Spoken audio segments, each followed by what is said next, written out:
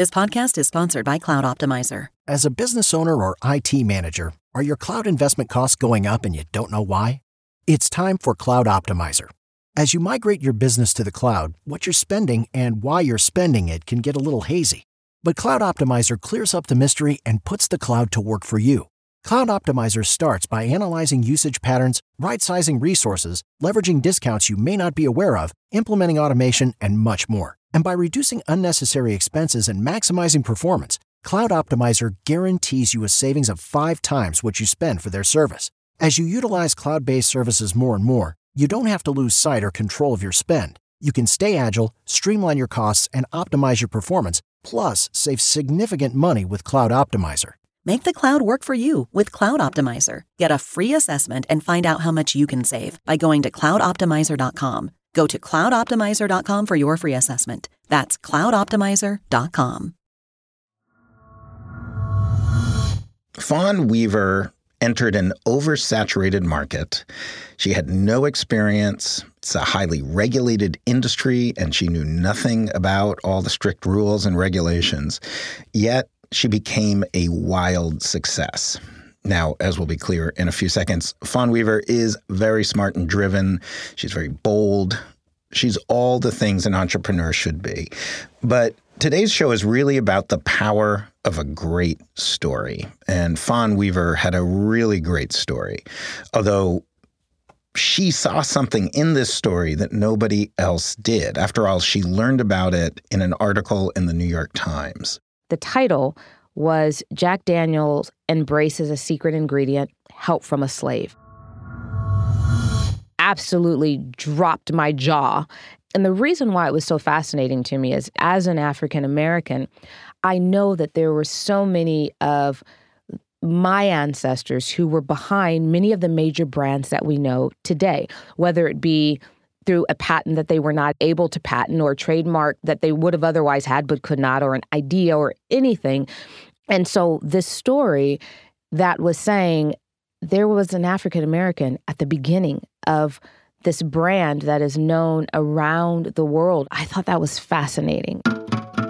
And with that story, Fawn Weaver built Uncle Nearest, a premium whiskey brand meant to honor the first African-American master distiller, the man who perfected the Lincoln County, Tennessee whiskey process, which turns out to be a very big deal, and the teacher to Jack Daniel, Nathan Nearest Green. That, and she refused to play by the rules. This is The Passion Economy. I'm Adam Davidson, and on this show, of course, we talk to fascinating entrepreneurs and break down their stories, try and learn from them and their mistakes so that we can apply them in our business and our lives.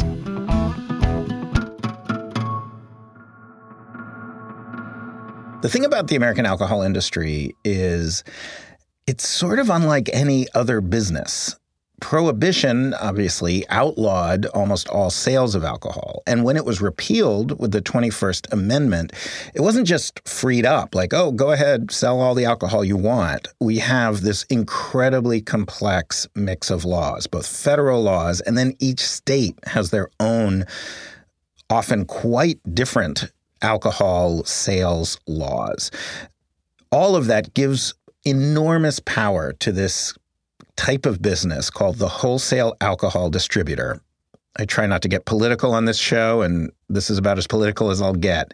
It is crazy that we invest so much power in the wholesale alcohol distributors, and they use that power. They use that power to control entry into the market. It's really hard in America to launch a new alcohol brand. But Fawn Weaver figured it out. So let's learn from her. Let's figure out how she did it. Let's start with her background. Fawn is from Pasadena, California. My folks both were authors. My father was one of the original hit makers for Motown. So he was in Los Angeles, and Berry Gordy brought him to Motown when he was starting it in Detroit. And then after the Detroit riots, then he asked my dad and a couple of the other guys to go back to Los Angeles and to open up Motown Los Angeles because they were going to need to shut down the Detroit one. What did your mom do? Author. An author. Yeah. What did she write? She wrote books on marriage and books on relationships. So what you've done is, I mean, it's in the creative space, but it feels like a bit of a departure from your folks. Oh, it's a big departure. And both of my folks were teetotalers. I think that's a testament to her parents' parenting skills. No one ever made her feel like she couldn't do anything. Quite the opposite. She never felt like anything was beyond her, which is why I started my first business when I was 18 years old, and PR special events, and I did a very interesting thing. I had about 10 employees before I was 19. Not a good strategy, I gotta tell you. But it was great because I'm learning from the very beginning the importance of team and how to actually build a business based on a team and making sure that you hire people that are actually better than you, that are smarter than you, that are more creative than you in certain areas. And so all of that foundation of what I do today began then, but it began through a series of mistakes. Can you tell us one or two big mistakes you made? Oh, God. Well, hiring too many people too fast was one. And I would say the second big mistake is not knowing how to motivate people by influence versus I am your boss. This is what you need to do. And really now I'm almost the opposite, is I am always looking for incoming information versus before it was always outgoing. And I think that destroyed my first business. And I think one of the other big lessons is do the research, really focusing on people that have been in the same space and failed and why, versus those who have been in this space and have succeeded. That is something we all end up doing, right? When we're going into a particular space, we can point to all the people who have succeeded in that space. But for a lot of entrepreneurs, they can't point to any that have failed, or if they can, what caused them to fail. And so in my first couple of businesses, I did not do that. I didn't understand that. So it became a much bigger focus of businesses later and my investments later, and it served me well for that. She went on to invest in restaurants, real estate. She also, no big deal, somehow found time to write books. She's a New York Times best-selling author. It wasn't anything that I intended to do. I would write as I learned lessons, and I would just write, and it would always come out in the form of a manuscript for whatever reason. But they were lessons to myself. They were almost books to myself. And then when I had a girlfriend who would have an issue with something, I'd go, oh God, I remember that. I wrote a book about that. I'll send it to you. And I would literally, that's how I would share the lessons that I learned with people. And there was this one particular one called The Argument-Free Marriage, that every single time there was a couple that was arguing and a girlfriend would come to me and talk about it, I'd say, you should read this. I remember this. You should read this. And that particular one, everyone kept coming back to me and going, there is no way you can't publish this. So she goes to a publisher, gets a book deal for 2 books. That manuscript she wrote for her friends, and another book, Happy Wives Club. And that hobby for writing, it's what led to Uncle Nearest. Remember, she reads Clay Risen's New York Times article about Jack Daniel learning how to make whiskey from a slave. And Fawn was so moved by this story. She felt like it was important for everyone to understand that this completely iconic American drink was actually produced by a slave, an African-American slave. It gets her gears turning. For me, it was an interesting story, and I wasn't looking at it as much as for a business as I was, this could be a really, really interesting story. However, being a business person, I don't begin working on anything, and I mean anything, unless I can secure all online real estate and if I can secure the trademarks. And I learned this lesson because when I put out Happy Wives Club, it grew to this mass following of, I think, 1.2 million club members and all the rest of the stuff. Then I go to trademark it, and I can't. because there was someone that had something that was similar in name, completely different otherwise, but similar in name, and the trademark office said no. So after that point, if I can't have all of the online real estate, the trademarks for everything, I won't touch the story. And so one of the first things I did was dive into it. Has anyone trademarked this? Has anyone secured the online real estate? And since no one had, I grabbed everything. And once I had grabbed everything, then it was, all right, this I can dive into. Like nearestgreen.com? Everything. Everything. Yeah. And once that was in place, then I could really go and dive into the story and see, is there a book and is there a movie that is interesting enough, is captivating enough to keep my attention, let alone other people? And so I decided for my 40th birthday, I would go down to Lynchburg, Tennessee, and I would interview the person who was in the New York Times article. The relative. The relative. Yeah. And then I would see what else was down there and if this was a story that could be as exciting as I thought. And I got down there, and what was there was just absolutely magical. And there was no question by day 2 that I would be writing the story and that I would be looking at optioning that story into a movie pretty quickly. So you go to Lynchburg. Yes. First, it's going to be 4 days. Yes. Then what happens? On my first day there, I meet one of, who is now Jack Daniels' eldest descendant. Now, this was not a planned meeting, and it wasn't even supposed to be a friendly one. The thing is, Lynchburg is a small town, and word got out. So I go to the library, my husband and I, because it's my 40th birthday, poor guy. He had to be with me through this whole, 4 days of research. And we're in the library, and I share with the assistant librarian why we were there, what we were researching. And she gets really excited about it. And she says, I remember that story. I posted on my Facebook page. It was so cool. And so she does all of this different stuff. But then as she's looking, she can't find anything about Nearest in the whole library either. And so she calls her director, and the director leads her to one little book by a Baptist church binder, if you will, of their history. But the director then calls Jack's eldest descendant, who then comes to the library. So when she arrived, of course she was there to find out what's going on, because everything in the press up until that point was very negative. So if you have an African-American author from Los Angeles showing up at the library to do research, your thought process that there would be anything other than they want to rip your family apart, right? So I understood and recognized the moment I saw her and she introduced herself by title as who she was. And the moment she said it, I could see in her eyes a legitimate concern. And that's when I said to her, I'm not here to harm your family. And maybe it seems like that was a promise Fawn couldn't keep. After all, wasn't this story kind of a tragedy? A slave who perfected the Lincoln County process, one of the most famous and popular ways to make whiskey, only for a white man to profit off it, for Jack Daniels' family to profit off it for generations to come. But Fawn wasn't sure that was the story.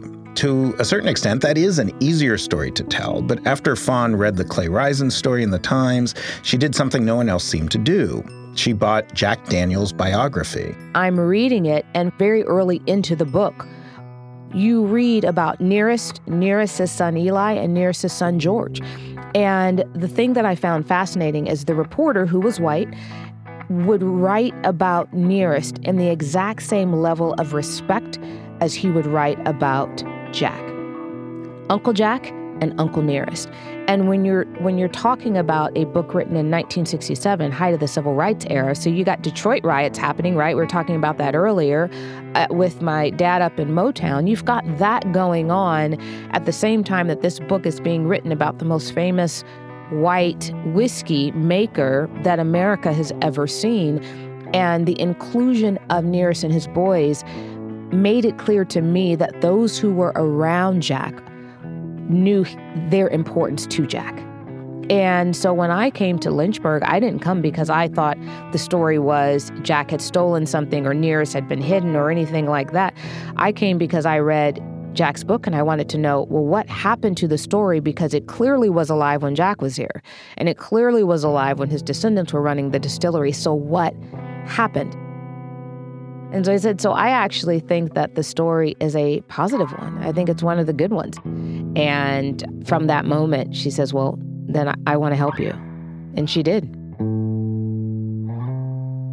While we were in the library that day, before she left, she let me know that the farm where most of Jack Daniel's legacy, the book, his biography, the farm where most of that takes place, it is where he's taught how to make whiskey by Nearest. It is where he lived, where he grew up from the time he was about 8 years old.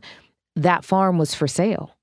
And so she says, you should buy it.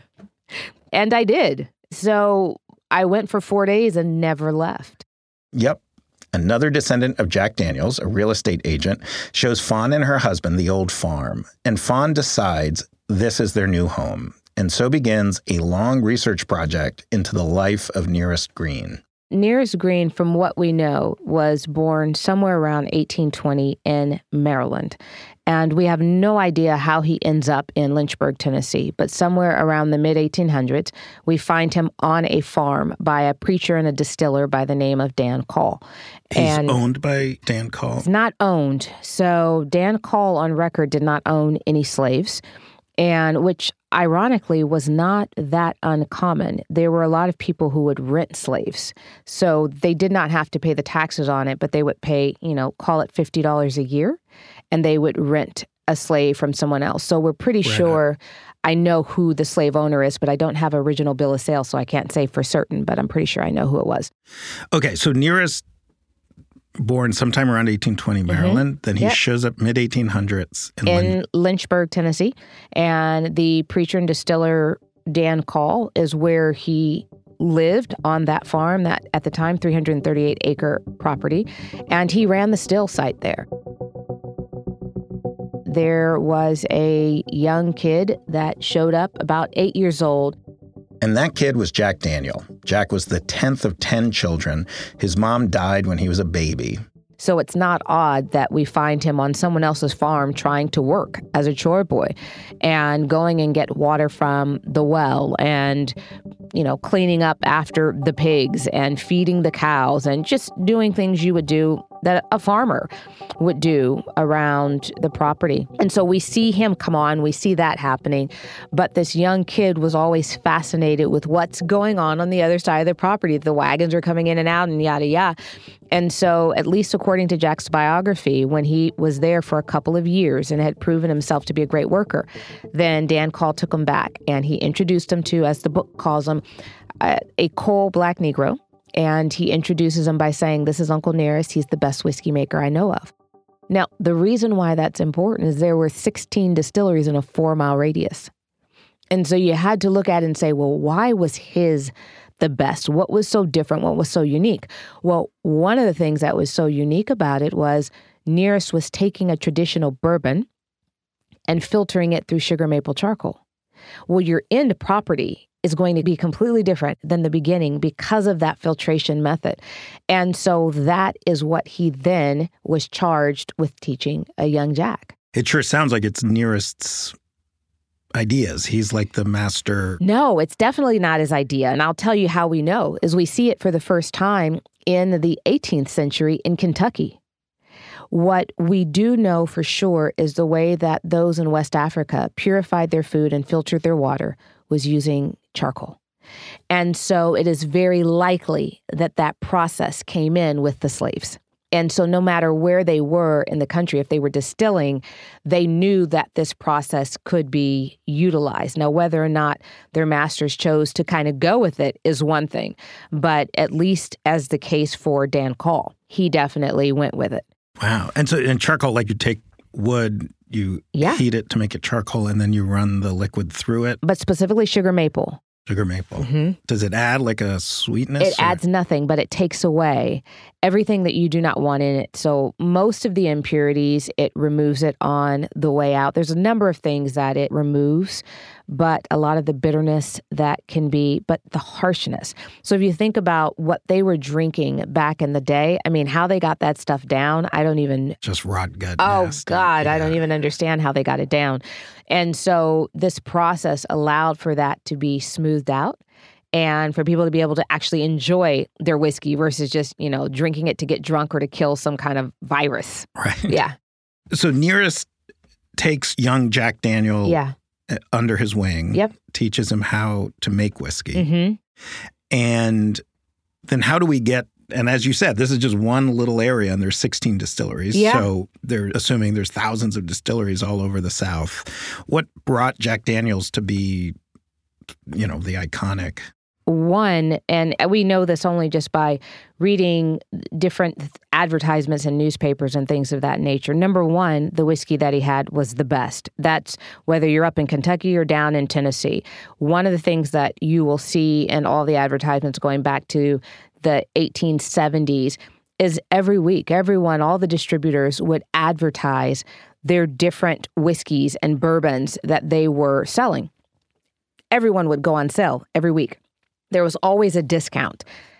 Never for Jack Daniel. Never. I have never seen one of his jugs, bottles, anything on sale. And I mean, I've gone through more newspapers than I can count. Never once seen it. And do you think it's that charcoal, the getting rid of the impurities? I think that it was the process that was being utilized, because there were so many people that were utilizing a similar recipe. So it wouldn't have been the recipe. It had to be the distinction. So there's only one distinction between Kentucky bourbon and Tennessee whiskey, other than location. And that's the Lincoln County process. That is that process of filtering through sugar maple charcoal. But how does all this turn into a business? It's a great story, but how does Fawn hear this story, decide she can turn it into a book, maybe option it into a movie, and then launch a whiskey brand? Well, that's after the break. Do you ever wonder how celebrities order food? Like, is Sarah Paulson a Diet Coke or a regular Coke girlie? Some peasant Coke? No. Or how does Sofia Vergara order a pizza? No, nothing. No tomatoes. I cannot eat tomatoes. Tomatoes? Yes. Are you cool with mushrooms? Not really. Okay. If these are the details you need, and I know you do, I have the podcast for you. I'm Jesse Tyler Ferguson, and on my podcast, Dinners on Me, I take some notable friends of mine out to dinners in Los Angeles and New York City. Listen wherever you get your podcasts. That thing was delicious. A vital character in Fawn's success story is that realtor, the one who sold Fawn the farm and is a direct descendant of Jack Daniel. Well, as Fawn was doing this research for her book, they became quite close. She says one day, out of the complete blue, if you ever decide to also honor him with a bottle, I will come out of retirement and help you to get it right. Now, for me, I don't know why a realtor coming out of retirement would have been helpful on the whiskey business, right?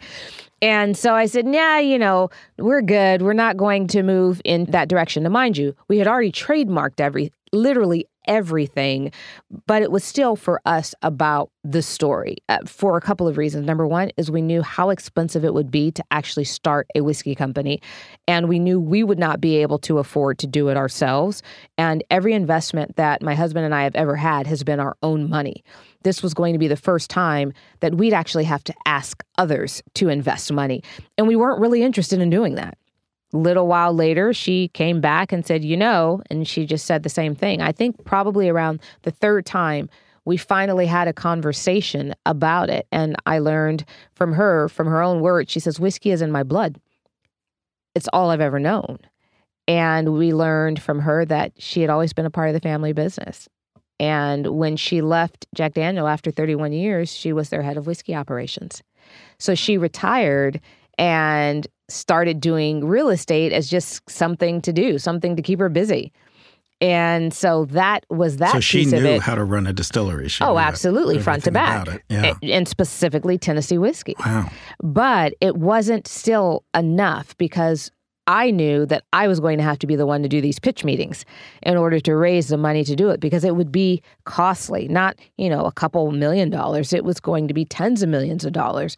And so that was a big commitment to have to try to raise that much money.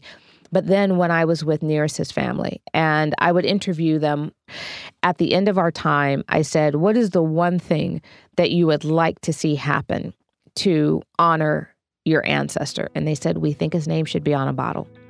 And I literally left out of that meeting and called Sherry and said, if you will come out of retirement, I will raise the money. So she did, and she starts Uncle Nearest Premium Whiskey. And the thinking she does next, the way she turned a compelling story into a thriving brand, we can all learn something from that. Because it took a lot of creative thinking. She refused to do things the way everyone thought you had to do things.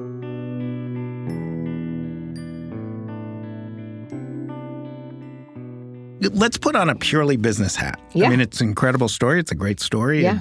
Literally, you feel like you're drinking history, which is part of the joy of, fancier spirits and wine and other things. That's part. I'm more a wine guy, although I do like whiskey. But, I like drinking history. It's exciting. Absolutely. But let's talk about the business. Yeah.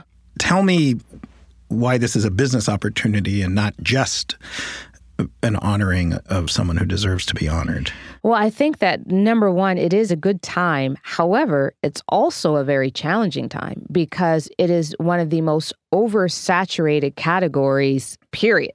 Yeah. Last weekend, my wife had a hard day. I went to buy her a nice whiskey, and I went to a liquor store near us, and it was so many, and I didn't know almost any of the names. It's kind of cool because it's not just rows and rows of Jack Daniels and Jim Beam, but it's also overwhelming. Yeah. It's overwhelming. And so the challenge with whiskey, with spirits in general, is the barrier to entry is so low. But there is a massive gap between the barrier of entry to success. Massive. And so I think the number is something like somewhere between 95 and 99% of the whiskey brands will not survive. And they'll come out and they'll have their bottles for a few years and then they will just leave. We've been in this industry we came out in 2017. We had our first bottles in the market. We've already seen so many begin to die off. And that's because there are these large companies that will make your whiskey for you? Is that why the barrier is so low? Well, it's low for that, and it's low to make it yourself.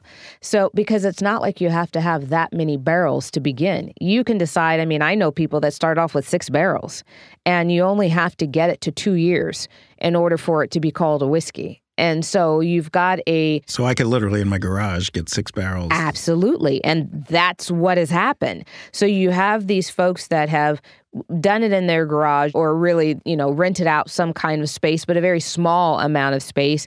They have a pot still and they will produce a tiny amount, but they don't necessarily think it through.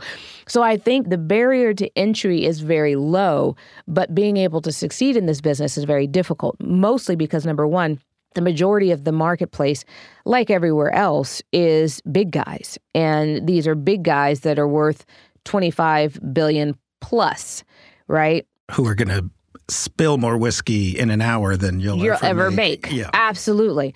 And so you have that as all of the distributors have to really cater to these big guys. So then the distributors are a choke point too, right? Because of the weird nature of alcohol post-prohibition, that each state has its own idiosyncratic rules. And then you have these distributors whose expertise is all those weird rules, but it means on your own, you essentially can't just start selling in state after state after state. It's a 3-tier system. Right. So we are the supplier, we're the maker, and we're the supplier. Then you have the distributor that is charged with actually getting your product to the stores or to the bars or wherever else.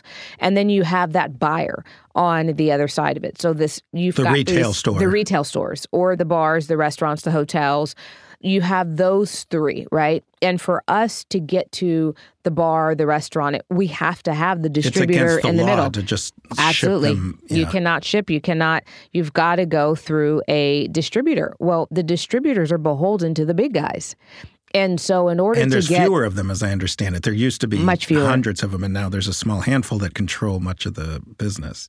I think it's fair to... It's like legal corruption. It's not illegal, but it's... When the law says this category of business has monopoly power or oligopoly power over this type of commerce, you're just going to see what economists call economic rents. You're going to see them swallowing up profits that without having to provide efficiency or better service or anything. I'm sure some of them are better than others. Some of them might be really good. I have no idea. But it's a terrible perversion of how capitalism is supposed to work, to have these government-mandated oligopolies. You know, I remember a friend of mine, when someone said, how do you know if there's an oligopoly or a monopoly? And he said, do you get really mad at the people? So you think of like cell phone carriers, cable companies, the people who you're like, Right. Because they don't have to actually do anything to keep your business. Right. You don't have another choice. Right. You really do only have a handful that pretty much run this country. I mean, you have a few small ones, but for us, for instance, because we expanded very quickly. So in the whiskey business in general, or spirits business, you're really trying to just get one distributor in that first year in your home state, wherever you are. And then if you can get into 4 states within, call it 4 to 5 years, your neighboring states, you're doing really, really well. If you can get into 10, you're doing phenomenal. Well, we launched in July of 2017 and we're in 48 states. So the way that we did that was piecing together the best distributors in each of the states, but not allowing any to take us national. So we may have, like our largest distributor, I think we're in maybe 20 states with this particular distributor, but everywhere else we're in maybe 2, 3, up to 7 states. So you're sort of forcing competition among the distributors. We're up to, last count, I think it was 14. We're up to 14, and that doesn't include our international distributors. And there are some markets internationally where we have 3 different distributors in one marketplace. But a part of doing that was making sure that there could not be a catch and kill, where they will take on a new brand because it will compete with one of their other big brands, and they will bring them in, they'll sign them to a distribution contract, and they'll sit them in the warehouse. No one has that monopoly power over you. Nobody has that power over our brand. This is the kind of rule-bending thinking Fawn is so good at. She refuses to do things the way everyone assumes you have to. And you know what they say about assuming? More after the break. You know, it's funny. This show is called The Passion Economy, and one of the ideas is that a lot of the forces that can terrify us are actually also an opportunity to unlock your passion. Absolutely. And we constantly have people on who have some weird idiosyncratic thing that they produce or do. And the internet and the modern economy allows them to reach their fans all over the world, all over the country, fairly frictionlessly. Yeah. But one of the constraints on the ability to have a real passion business is the kinds of frictions you're describing, that when there's some barrier, some artificial barrier that prevents you from just, so if you were making, fancy watches or really cool belts, you could just have a retail website and a wholesale website and just serve people all over the earth. And you could use FedEx or XPO Logistics or whoever to just get your product to whoever in the world wants it. Yeah. And that middle step is a huge friction that makes it much, much harder. Like, I feel like anyone on earth who wants your whiskey should be able to get it. Yeah. Now, you've obviously mastered that, or at least tamed it to some degree, but it sounds like an awful lot of people don't. You have a lot of people that have put so much money and so much work into it, but I think just the way that I'm wired is what other people see as barriers, I look at as an opportunity. So I was never disheartened by the distributor situation in the U.S. I looked at it and said, if we create enough buzz about our brand, if we create enough people asking for this brand, if there are enough people telling this story, then we can piece together distributor network. It won't look like anything that anybody else has done, but we don't need it to look like anything anyone else has done. Right. And also, this is where another big idea that we talk about in the Passion Economy is the potency of an authentically powerful story, which you clearly have. But so do a lot of other businesses I talk to, where if the story is truly authentic and if there's some consumer base out there who is moved by that story and craves the product. And as you just said, it can overcome a lot of those barriers. Yeah. Because at the end of the day, when people hear this, first of all, it's the kind of story that journalists I know as a journalist, we just love. So obviously you're in the Times and CBS Sunday Morning. You even got to be on the Passion Economy podcast. Thank you very much. And then I think when people hear it, of course they want to then taste the whiskey. And it's like you're able to taste history. You're able to actually feel like you're being taken, It's pretty nice when you get to both drink whiskey and feel like you're helping slightly repair the fabric of America. It's exactly what it is. But I think that for a lot of people, they're very passionate and they will dive into it. But I see a lot of passionate entrepreneurs that simply have not put the right people around them. They have built a team of yes people versus building a team of those who will truly challenge them.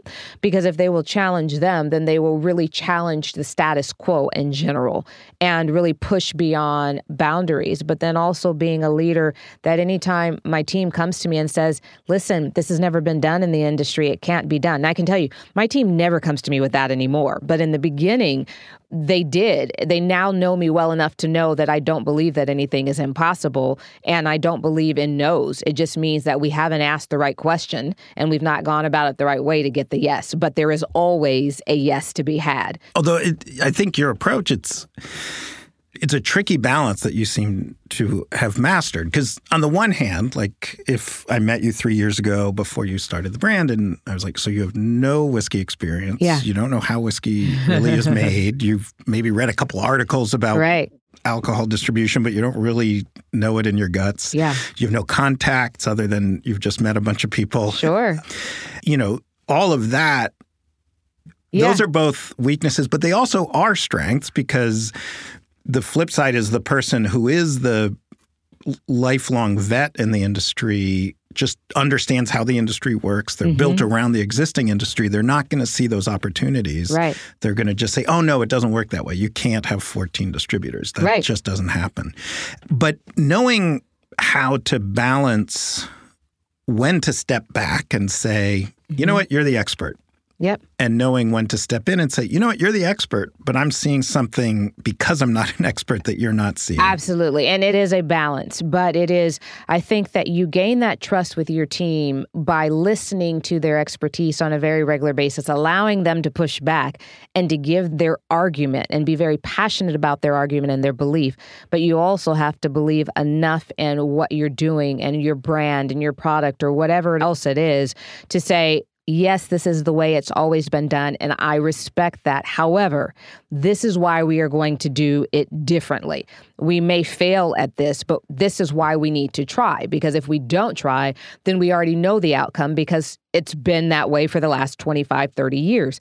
So for us, we've literally done nothing according to this industry. Literally, the way we've gone about everything from day one has been the opposite of what everyone in this industry told us to do.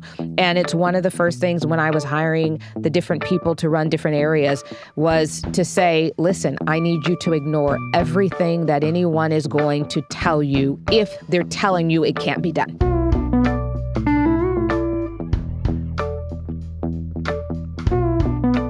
I feel like a lot of the people I've met who specifically have beverage companies or food companies, CPG, consumer packaged good companies, there seem to be two strategies. One strategy is building a sustaining business. The other is spend as much as you can on marketing, grab a little bit of market share, and hope that some giant company buys you out. Yeah. Which one are you? I'm definitely the former. The former? So we are in the middle of building out about a $50 million distillery. And we are building every single bit of this brand. Every marketing campaign is built to be here 200 years from now. That is my only focus. So it's interesting because people in the beginning, they would ask me, well, where do you see this in the next 5 years? And it took me a while to realize that everyone expected us to flip this business. And so they were really asking, are you going to sell it? That was really the question. And it took me a while to realize that I actually don't look at the next 5 years except for purposes of forecasting. I am looking at the next 200 years and what ensures that these bottles are still on the shelves 200 years from now. So the decisions that I make are quite different than the decisions that others might make if they are looking to sort of build to flip.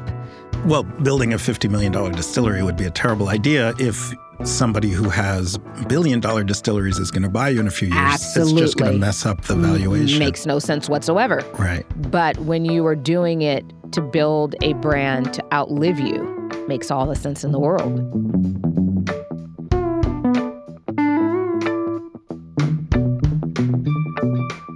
The Passion Economy is a 3 Uncanny 4 production. It's hosted by me, Adam Davidson, and produced by Lena Richards. Our music is composed and performed by Casey Halford. Our sound engineer is Gene Montalvo. Our executive producer is Laura Mayer. If you want to learn more about the theories in this podcast, check out my book, aptly named The Passion Economy.